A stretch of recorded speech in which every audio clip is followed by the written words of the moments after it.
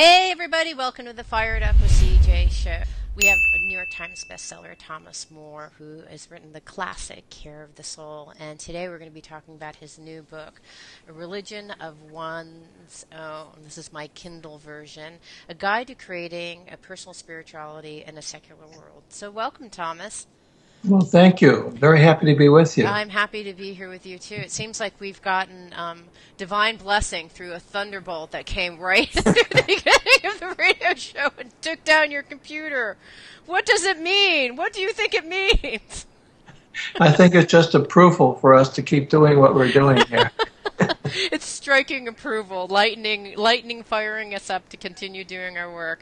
Okay, so I was really curious about your book. As I was telling you before we talked, I was originally going to talk to you about the care of the soul, and my intuitive sense was that I needed to talk to you about A Religion of One's Own, your current book, particularly because that's a path that I've chosen in my life. I wasn't raised with any particular religion with my family, and so I've had to kind of construct one on my own, which in some ways is a blessing, I think. But I wanted to talk to you a little bit more about, what are the benefits of having, you spent 13 years being a monk. I wanted to talk to you a little bit about what you saw as the blessings and the benefits of going through a traditional path where you go deep. Well, there are great benefits to that. For one thing, you get the teachings and the stories and the flavor of a religion into your bones, into your body. Mm-hmm. Like people ask me if I'm still a Catholic, and it's a funny question to me because there's no way I can't be. You're born into it and you're raised into it. I may not have affiliation with the church, official church, that I used to have, but it's in me. And so I think that having the experience helps in that way.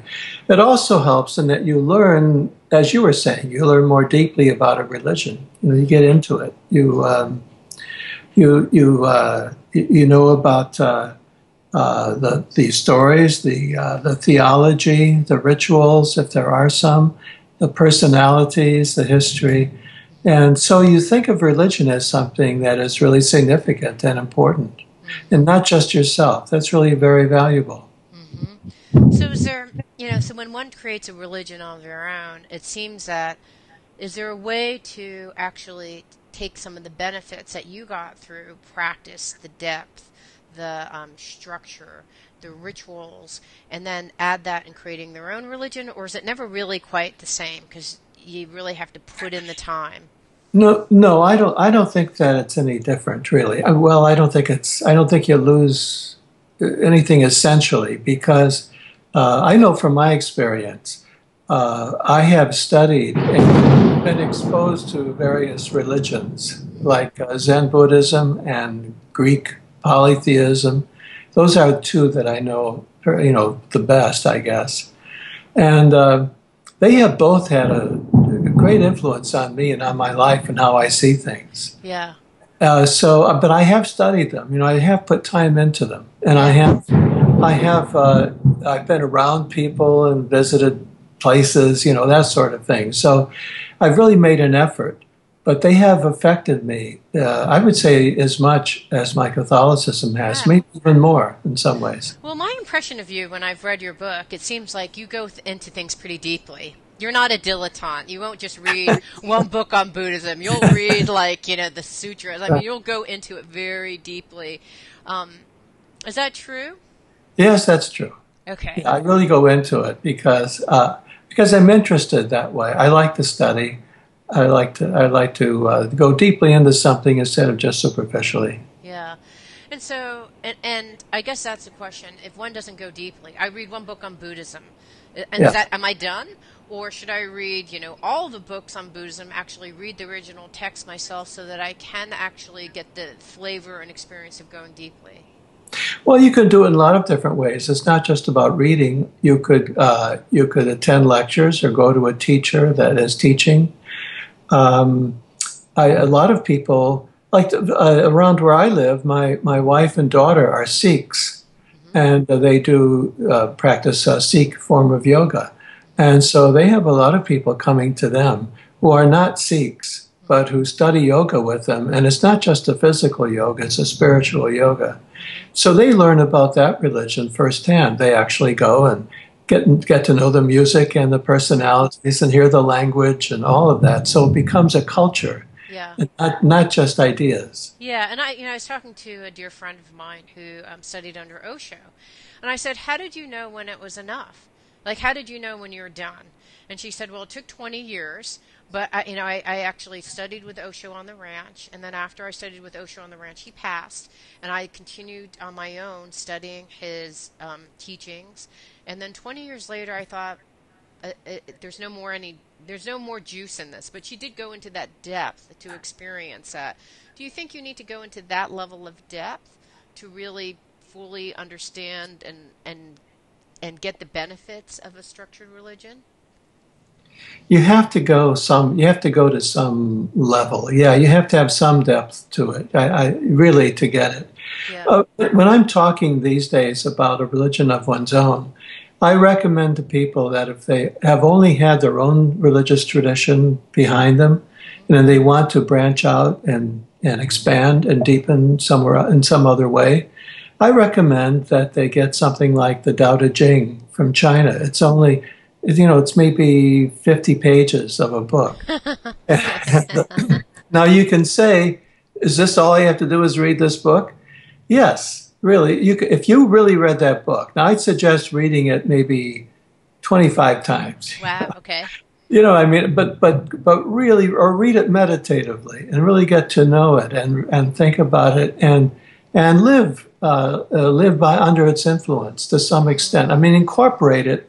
I'm not saying become a Taoist, but incorporate it into your way of looking at the world in some of your practice in ways that appeal to you. I mean, don't do it because someone tells you should. Right. That's my whole point. It's the day is over when we do religion because someone tells us we should do it. Right. The time now is to follow your desire and your interest and your passion, and make it your own. Okay, why the Tao Te Ching? I'm curious. In fact, the funny thing is I've been thinking that I want to read the Tao Te Ching because I'm Chinese. We just went to China, and I thought I really want to explore the religion of my people, which is Taoism, Yes. Confucianism, Buddhism. Yes. But why the Tao Te Ching? Why did you recommend that one? I recommend it for two reasons. One is that it's short. Three reasons. It's short. Well, really, if I suggested reading the Vedas of India, Yeah. it could take your whole life. Right. No, I don't want to suggest that, or even the Bible is huge. Right. But it's very short for one thing, and it is deceptively simple. So you can read it, and you don't feel like you're reading a lot of terms that you don't know. The language is simple, Right. the images are natural from nature, and but the ideas are very, very profound. And if you really live by it, your whole life would change. And I think that particularly, this is another reason, I guess I'm at number 6 now. The other reason I might suggest it is that the Tao Te Ching, the ideas of the Tao Te Ching and the way of life form a very good foundation for your own religiousness. Because it has to do with yielding, with not having to be in full control, with acknowledging some mystery. Emptiness is one of the themes in it. They talk about the importance of a room having emptiness for a window or a door. If you didn't have a door in a room, that would really be a problem. Right. But that emptiness of the door makes the room work, and it's the windows as well. So if we understood that in our own lives, that a certain element of openness and emptiness, I think it's essential. Like people who speak of God, I would say, if you can define God after having read the Tao Te Ching, you have a better sense because God then is a way of being open. You don't close that concept off. You Right. see it as an opening in your life. And that's really transcendence, and that's what religion is about. Yeah, and so when I think of the Tao Te Ching, it's when you describe it, it seems like what you're doing is two things. One is that you're kind of planting the seeds for openness, right? If you can actually follow the Tao and open and be empty you're kind of setting yourself up for any good religion, right? To be open. That's exactly. Yeah. So that's why I'm hearing. That's what I'm hearing is like that. Start off with that one because you're planting the seeds for good things to grow out of that particular soil. That's right. Is that right? I'm hearing that. That's exactly right. And then when you said go to read the Tao Te Ching, it's short, it's practical, but then also read it and meditate on it. I guess what I'm hearing, that's the deep part, because what you're doing is you're taking that stuff and you're absorbing and saturating at a deep internal level what these words mean to you. That's what I thought, that's what I was interpreting. Is that what you meant when you said that? Yes, it is. Okay, got it. So that's probably a good way to start, because it's so open, I think so open to so many different ideas, not having read it, but actually have read many interpretations of it. It seems that that's one of them. But is there a particular interpretation of the Tao Te Ching that you would suggest? Well, you mean like a translation? Yeah, because there's so many translations. Well, I use one by Jane English. I forget her co-worker's name. And I like that very much because it feels right to me. The imagery feels good to me. And it's easy to follow, easy to read. The English is excellent. Yeah. Another one I like is by David Hinton, who is a poet, and he knows Chinese culture very well. And it's good, and it's beautiful. It's very poetic, but it's not so easy. It's not as easy as the other one. Right. Yeah. Okay, so that's a good first step. So going back to the criticism, I think, that you mentioned in the book about when you create your own religion, that you never really go deep. The question is, what does it mean to go deep? When people say you don't go deep, is it not going deep into your internal stuff? Is it not having a deep academic understanding? What's your sense of having gone deep, what that means? Well, when I write this book, A Religion of One's Own, what I'm trying to do is not say, okay, just make up your own religion, like Tinker Toys or something. Yeah. What I'm emphasizing is I think it's time now to stop thinking of religion as being made up of huge groups of people and large institutions and hierarchies and officials and laws and rules, all of that, and go back to the notion that religion really is a way of being in the world. So it is about going deep personally. And you can have a huge understanding of the academics of religion and yet still not have that experience of it. Right. So I'm emphasizing the experience, religion as an experience and a way of being in the world, a way of finding meaning, as opposed to any kind of organization or group of beliefs or anything like that. Yeah. My husband and I were talking about your book because I was so inspired after reading it. And I thought, religion is really great because of the things that you mentioned. It has a structure, it has a church, a place that you can create like a kind of routine in your life to go and practice whatever it is. It has a set of rules and laws to live by, which are nice, right? Because I don't have to think too much about it. I don't have to read so much. I'm going to distill down what I should and should not do. So it seems like if you were creating your own religion, that you'd have to have some of those things too. Don't you think? I mean, and your book talks a little bit about having physical structures that support you, daily structures. Yes, I do recommend things like that. But to go back to what you were saying, the trouble with having someone tell you what to do or having all of these preset practices and words and language and everything, the trouble is that can be quite shallow. You can be passive about it rather than active. Yeah. And how many people can just go to church and really they're just sort of in some hypnotic state. They don't know what's going on. Then they leave and they feel good because they've been there physically. Check, I've done it. I've been spiritual today, done. Right. Yeah. So I'm trying to counter that because we need in our society, we need deep ethics that really come from the heart. And we need a love of people and a love of our planet and a love of beings here. We need that love of where we are. Otherwise, our ethics is either non-existent or superficial. But do you think everyone can do that? Because that was my husband's response. He said, well, some people just need that. He said some people need to have that structure and a set of beliefs because they couldn't construct one on their own if they had to. Do you think that's true? Well, no, I don't. I'll tell my husband. But see, I would not talk about constructing anything. You know, I'm not talking about constructing a religion. That's old-time religion to make something out there.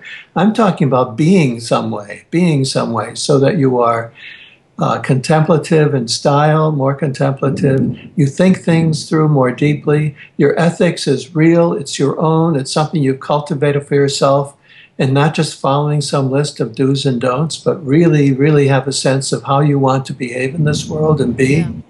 So there's a lot to be done. And I'm saying with the one piece that's similar, though, to what you're getting at is that I do recommend that one of the sources, one of many sources, are the world's religious traditions. They have so much. You could spend your whole lifetime at that, delving into those traditions, and never even scratch the surface of them. But you can get a great deal from them, and they can help you as you develop yourself into a religious person, which is what I'm talking about. Yeah, and I guess the hard thing is, because I'm Thomas More, light, like the lightest version of you. That's how I've explored my life, minus the monk. I mean, I've never gone into any particular religion, for 13 years, let alone 13 weeks. I mean, I'm reading every week as part of my radio show. I'm reading a different book. Now, how the books come to me are through publishers send it to me. Sometimes I look at something and, I'm booking stuff out in advance. And oddly, it's created my own personal religion because these books end up always being completely relevant at that time of my life. I have no idea what the mystery is of the universe that helps construct it, but it does. And so I read these books. They're relevant. I read them. And when I read them, I really read them. I'm going in and experiencing and practicing some of the stuff over the month that I'm reading it. But then after a month, it's gone. And then I thought, maybe I'm just a dilettante. Am I ever going to really get at the depth that you're talking about? Do you think that there's a risk of that? And I know it's hard to quantify, like how long should someone study the Buddhist text? How long should someone go through the practices of being a Sikh? Right. Well, no, you just do it when you want. Like for me, Taoism, I go in and out all the time. When I suddenly remember I haven't read the Tao Te Ching for a while, I get it out and read it. So it's not a matter of, it's not a matter of a burden. It's not a burden or anything you have to do or should do. Yeah. That's old-time religion, old idea. I know, isn't that fascinating? Because I still have that.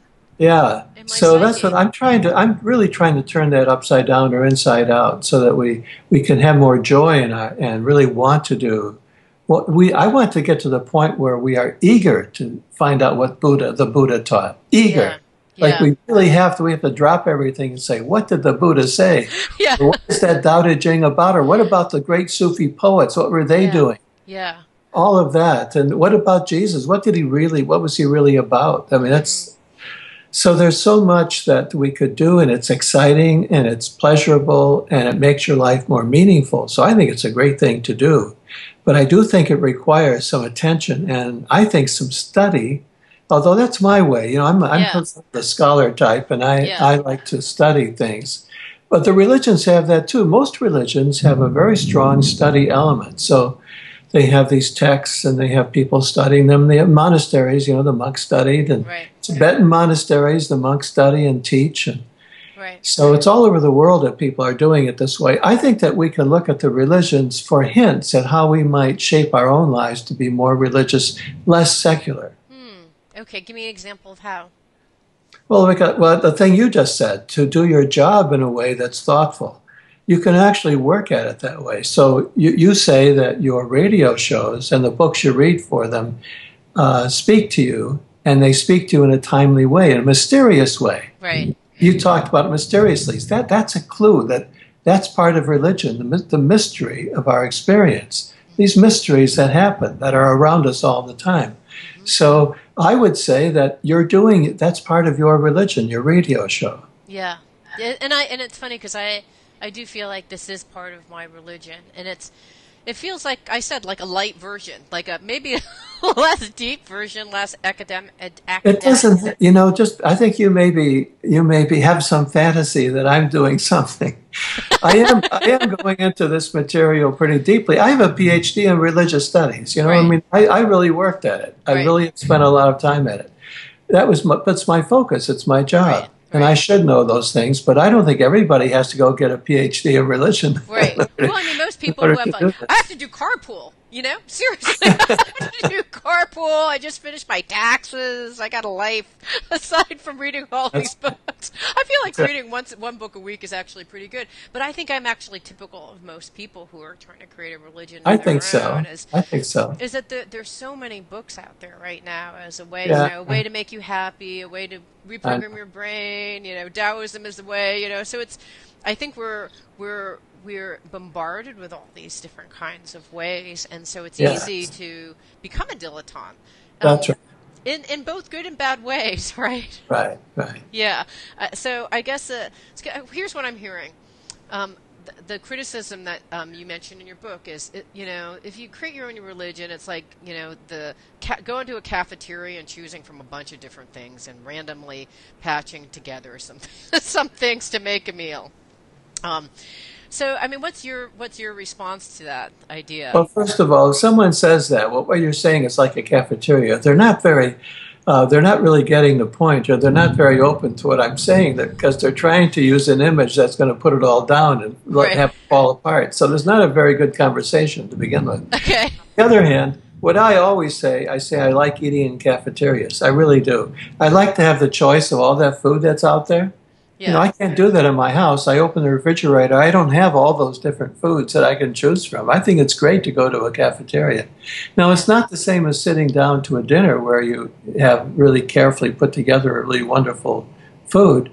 It may be not quite as fancy or as nutritious in some ways, but still, it can be a good thing to do. It may be something that gives you, it's the right thing. Cafeterias have their place. Yeah. On the other hand, I think that it's true that we don't want to be too superficial about this. That's why when we do draw on another religion, we want to be careful that we're not just taking some popular idea off the top, skimming it off the top. We have to find good teachers or good sources, or, you know, today I think it's... Yeah, that's fair. You can actually learn quite a bit, like, let's say on YouTube. You could see what a ritual looks like. Right. You can hear someone talk to you about what the Tao Te Ching is about. Right. I mean, that can be quite pleasurable, and it gives you a little more depth in what you're doing. Right. And I see that happening, because, you know, a lot of people talk about, that's not my karma. Like, and they're throwing around these religious terms. I'm like, I don't even think you know what karma means, because if you did, you wouldn't even describe it in that way. So I think that's the danger of this kind of buffet kind of. I think of it as like a buffet, because I actually like buffets. People don't have a negative thing about buffets, I think, but yeah, I that like kind of stuff. Very much, yeah. I like buffets. Okay, so how to go about doing this? I mean, so start off reading the Tao Te Ching, because it kind of puts a nice fertile ground for being open to lots of ideas. What are some other ideas if you're trying to construct a religion? Like yourself, when at the end of 13 years, the juice has kind of run out of your religion, you want to start looking at other stuff. What else should you do?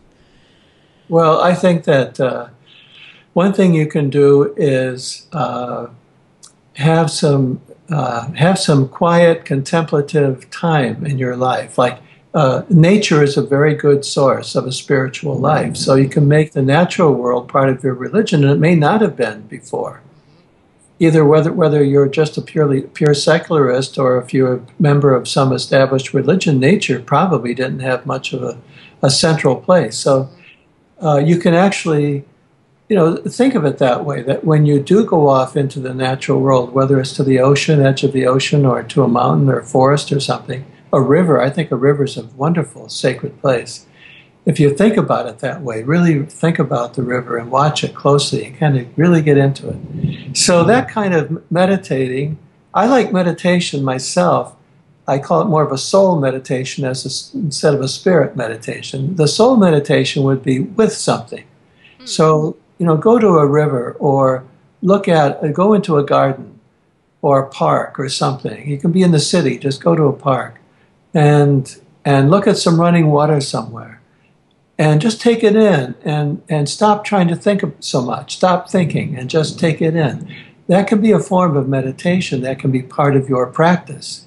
Or part of your religion, right? Yeah. So you can say, well, in my religion, this particular river is a sacred place. And it may not be to anybody else, but to you it is. So you go there. And you go there.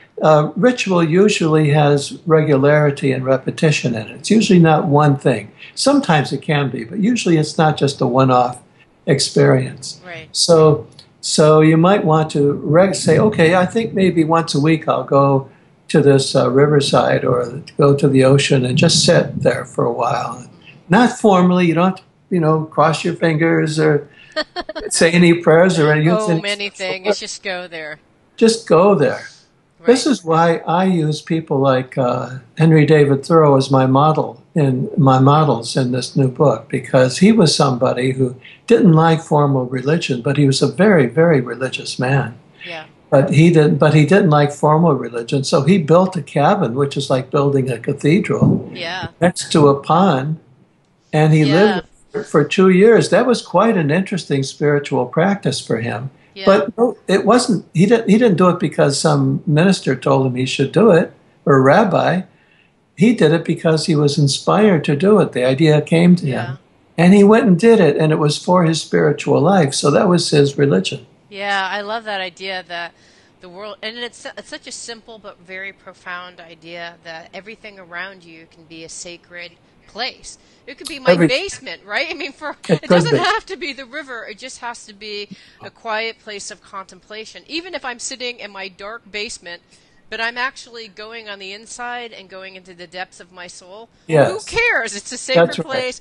I'm giving it energy every time I go and sit near the river in my dark basement. Upstairs in my altar, my meditation altar. It's it's the ritual of doing it on a regular basis, and you're building the energy of that place, and you're building your soul. I think that's what I'm hearing you say is part. Yes, I don't recommend nature in a highly romanticized way. It's not the only way, and people living in the city have every opportunity. Yeah. But I just say that because I think it's one of the easiest ways, because nature is a very good conduit of infinity and the eternal and the transcendent. It's just so easy right there. Your basement might take a little work, to to think it through, or to get to the point where you can really sense it that way, although it very well could be. Yeah. Well, you haven't been in my basement yet, so. Not yet. I can see that I think it's just about adding, if you think about, that's a ritual in and of itself. Every Sunday I can go to the river and sit, and every Sunday, and it's not necessarily, what I like about that ritual is you're completely emptying everything and just being with what is. It's a ritual of presence.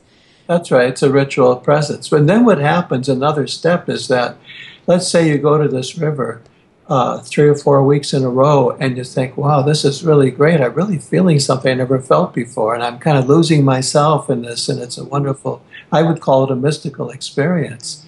Really, really a mystical experience. And then one day you notice that there's a lot of sludge going down the river from a factory upstream. Then suddenly your ethics come into play. Because this river means something to you, you don't want to see it polluted. So you develop a sense of ethics from your religious practice, rather than someone telling you this is what you should. Interesting. Yeah. So in your book you talk about, the structures and the rituals and those kind of things as being part of a religion, but you're also talking about the ethics. So those will kind of naturally arise if you are going through. You don't have to have someone at a sermon saying like, here are the things you need to focus upon today. It will just naturally arise. That's right. They come out of you. They come out of you, and it comes out of your heart because you feel connected and attached. And that's real moral life. That's morality. The other thing I would call this, someone telling you this is what you should do, I call that moralism. That's different. Yeah. Moralism and morality are they're opposites, really. They're opposites. Okay, define them for me. Well, morality is what I was saying. So you really discover the wonderful value, deep value of this river in your town. I'm using the image of a river because when I travel, I see that a great many cities in America, of course around the world, have rivers in them. And in some places you go, and they're beautiful places that you can go and sit at. Some of them are industrial conduits of some kind. You don't know what's going on there. They're destroyed. So I think that as you develop your your sense of ethics, then that's what I would call morality coming from your heart. Moralism is this feeling of guilt that someone told me I should do this and I should do that. What's wrong with me that I don't believe, I'm not doing what I should do? That's all in that realm of moralism, and I don't think it's very deep. I don't think it goes very far, and it's not effective because look at our world; it's full of unethical behavior, Right. even by people who go to church and who believe in. The moralistic people don't seem to make a connection between the moral, their moralistic list of things, the do's and don'ts, and actual living and behavior. Yeah. But if you have it in your heart, you will act on what you've got there. Yeah, so if you have ethics, which you get through your own heartfelt experience of looking, it's funny because I was just thinking about the last time I looked at the river. I was at the Yangtze River when we were in China, and it's this place called Tiger Leaping Gorge, which is it's the narrowest part of the Yangtze River, and the very top of it where it comes off the Himalayas. So the water is really strong and powerful, and it's coming down. And I'm looking, and you see the magnificence of this powerful, deep river, and it's profound.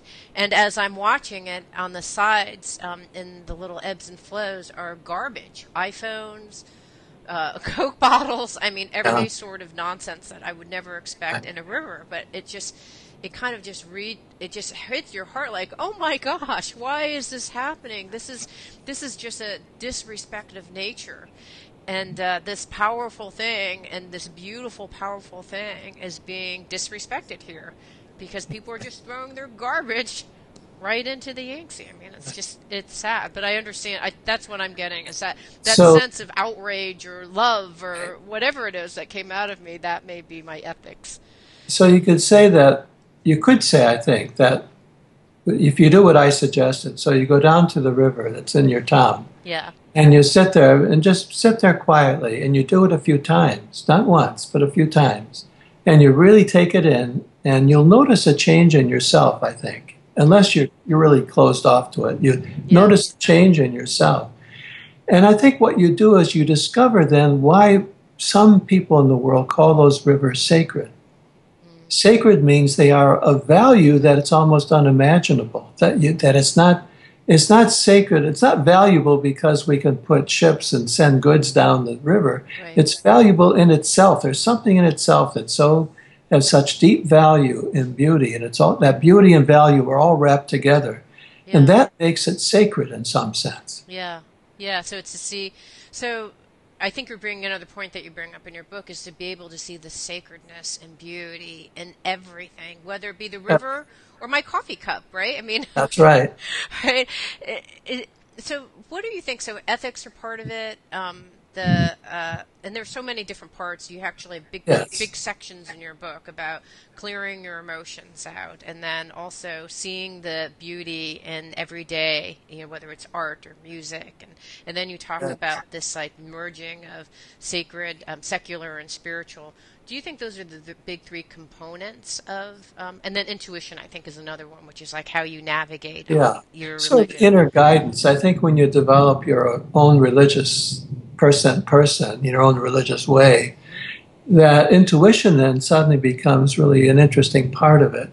And if you were to study the world's religions as a model, you'd find that most of the religions teach ways to be more intuitive rather than rationalistic in everything we do. So that's also part. See, what I do is I think to myself, well, that sounds like maybe part of my religion to be more intuitive and have an inner guidance. And then I realize, oh, yes, this is in all these traditions that are around there. And that kind of confirms to me that I'm in that realm of the religious. Interesting. Yes. Necessary, but it helps. Well, it seems like a lot of the older religions, like the ruins that you talk about in your book, the Tao Te Ching has the I Ching, tarot cards. I don't even know what religion that's related to. Is that related to a particular religion? Well, only paganism. What? Maybe paganism. Okay. But what are some of the, like in Catholicism, what are the divination tools that people use for their own intuition to tap that? Well, people pray. People, for example, people pray for things, and I know when I grew up, and my mother especially, my mother prayed the rosary every single night. Late at night, she'd be up after everyone else praying her rosary, thinking about what people needed, her people close to her needed. So there was that kind of a connection with the world that wasn't so practical. Right. But it was a technology in Catholicism. The rosary, these beads that she counted on her fingers. So that's an example of how in a religion like that you might have some practice that's very simple, but it's an internal experience, and it's being in the world and in a way, a kind of a way of knowing and a way of affecting events by the way you are and from your internal experience. Yeah, it's interesting because I talk to everyone and everybody in the show, and so I talk to people who are mediums, who do tarot card readings, who've created their own form of readings. I mean, I've talked to everyone. I'm sure. And I've always tried to figure out. I know that these divination tools are part of spirituality, but I could never really figure out how to describe where it fits in the structural part of it. But your book really was beautiful in describing it, and I hope I do this justice, but it's about tapping into the mystery. Yes, the exactly. mystery and the magic. Exactly. And I guess the question is, I've talked to a friend of mine who's Catholic, and she does tarot cards, and she said, people look at me and think I'm a devil worshiper. In fact, I actually did a show on someone about astral projection, and someone said, I worry for your soul because you'll go to hell for teaching people this. And I thought, wow, what's that all about? Yeah. What is that all about, do you think? I don't even know how to interpret that. I think what happens in each religion, some people can experience, I'm talking about formal religions now, the established religions, when people become members of them, a lot of times all they know is what they learned as children. They learn from their parents and maybe in grade school, but they don't get much more. Yeah. They don't get much of an education, so they have a very, very simple level of understanding. And that tends to kind of make it a small space to live in. And so people begin to think that anything outside of that is bad or devilish, or, and devilish is kind of a word, devil and Satan, all that, becomes part of this dark world that's around what you believe and what you are attached to. Yeah. And that's why I'm saying that another advantage of drawing on the richness of the many traditions is that you get over that paranoia and that competition among the traditions. And so you don't have that same attitude that, well, this must be really terrible to do tarot cards. It's just the opposite. You think, oh, this is great because I recognize some of those images. Okay, people were going crazy. All of a sudden that sparked lots of questions. So here they come. Okay, you ready? The people who are listening have the following questions. Okay. Is it just a belief that any of these things are bad? So I think is it just a belief that so is it a belief that some people actually believe that tarot cards and things like that are bad? Right. Well, I can tell you part of it is, I can give you part of an answer to it. Yeah. It's a bit of an academic's answer, sure, but I'll okay. try it anyway. But a long time, very early in the development of Christianity, they decided that they were going to define Christianity as against paganism, against the Greek gods, the many gods of the Greeks and Romans. Yes. And so there has been for 2,000 years a feeling that anything pagan is bad. It's like, it's not us, that must be bad. Now, people throughout history, there have been many Christian theologians and wonderful people who have tried to get rid of that barrier between the pagans and the Christians, but it's very difficult to do. That lingers today. I mean, people probably don't have that same way of expressing it, but today they worry like tarot cards are really pagan. That's true. Right. We think of pagan. I mean, some Christians would think pagan means devilish, horrible. Right. Right. But that's because of our history where we've been. I see. Got it.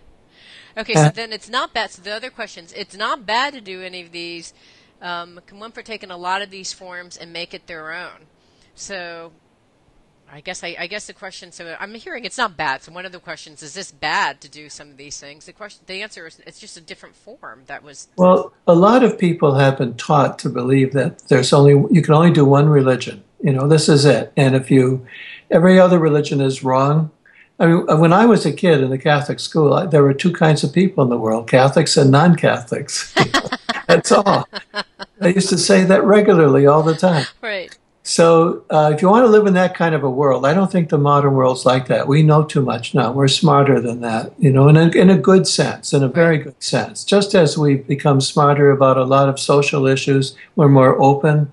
We're not as racist and sexist as we used to be.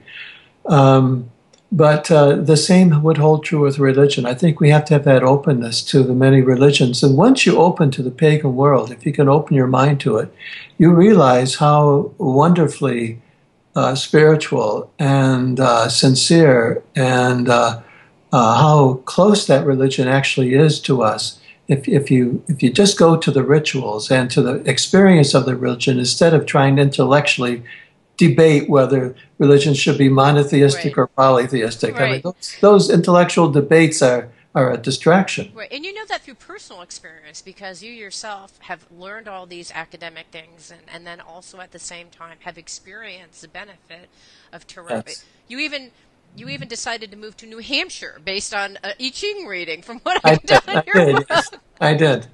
Okay, so it can work. So the question was, can these things work together? They absolutely can work together. Because I think basically what I got from your chapter in that little section is that because there's a divine presence that you yourself can tap into, and these are the tools to necessarily do that, where reading a Bible necessarily will allow you to get one way, but this is just another way. So I just think of them as working together.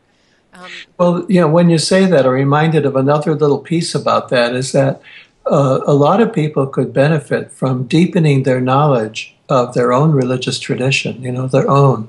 Because so many people, I think especially those who are fearful about going out into any other one, probably don't know their own tradition very well, or they might be insecure about it. Mm-hmm. So that's something that you can get more security in your own tradition by getting to know more about it, learning more, and discover that religion, the things you've been taught, you're not a child anymore. As an adult, you have to think as an adult about these things. And many things that as a child, you thought were just facts are really poetry. They're images that you have to interpret in a very deep way that is not as literal as you thought when you were a child. Yeah, I like the idea of going to the river or having a meditation on something that you've read as a child, and now as an adult, with open eyes, just really going to a different place, a higher level place, and kind of thinking about that.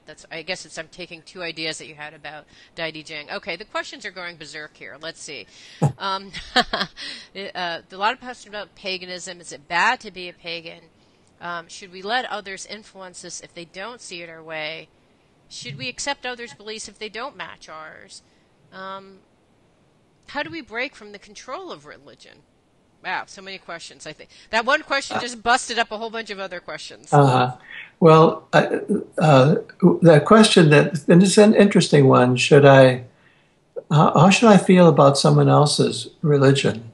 Mm-hmm. That's really an interesting one. Recently, I told you my wife is Sikh, mm-hmm. and I have my own religion. I'm a deep Catholic, but my own way. And so she and I spoke at a yoga center just about 2 months ago. And we sat in front of this big crowd, and we just talked about what it was like for her to be a Sikh and for me to be going my own direction, certainly not the direction she's going. I don't practice yoga, and she does, very seriously. And what was that like? I mean, being in two different places. And what we talked about was, just respecting another person's own life, how it unfolds and who they are, their own nature is very mysterious. And that deep respect, I think, for another person could allow you to really become interested in someone's religious position instead of standing back and saying, who's right and who's got the truth. I never use the word truth. It's never in my books. I think it gets us into trouble. Right. So I don't think that's the right question to ask, what's true. The question to ask is, from your respect, to really respect a person and be curious and say, well, how does that work for you? And where does that come from? And how does it affect your life? And that kind of thing, so that you are not going to be so quick to make judgments. Right, and that's how that's answering the question of how do we accept others' beliefs if they don't match ours, is to And I go back to your original piece of advice. Go to the Tao Te Ching and just open yourself up into believing lots, knowing that it's a dualistic universe, that you're right and you're wrong. There is no truth. It's a subjective thing, right? Okay, are you supposed to take what they say? We can't really live our lives like they say in the Bible. I guess that's just a comment. Well, you can't really totally, literally. Again, literally you can't, because the Bible is it's like a library. It's a collection of a whole lot of books written over a long period of time, and they're different, and there are contradictions, and it was written at a time and a place where things are very different from our contemporary world. Yeah. So you can't literally live the Bible. There's no way that you couldn't possibly do it.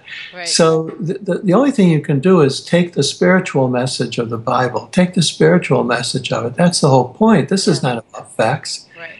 And that means go deep. I'm interested in spiritual depth, not just spiritual facts again. Right. It's depth.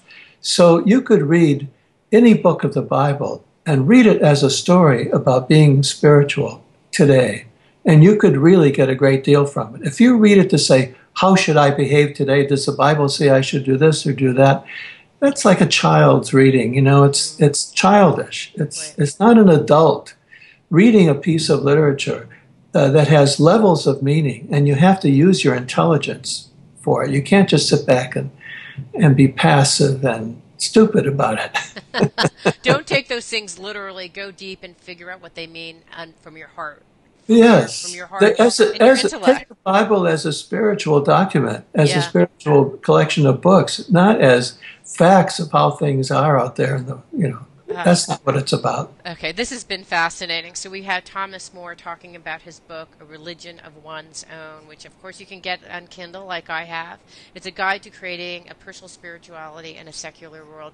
Thank you so much. What a wonderful conversation. Thank you and blessings. I know that you're sitting there in the dark as all the electricity has gone off in your house and your generator thankfully is keeping this interview afloat. So thank you and blessings to you. Thank you so much. Thank you, CJ. It means so much to me that you're listening to the show. I would love your support in any way by giving me comments below, or to subscribe to the show or share the show with friends. Thank you again for your support. Love and blessings.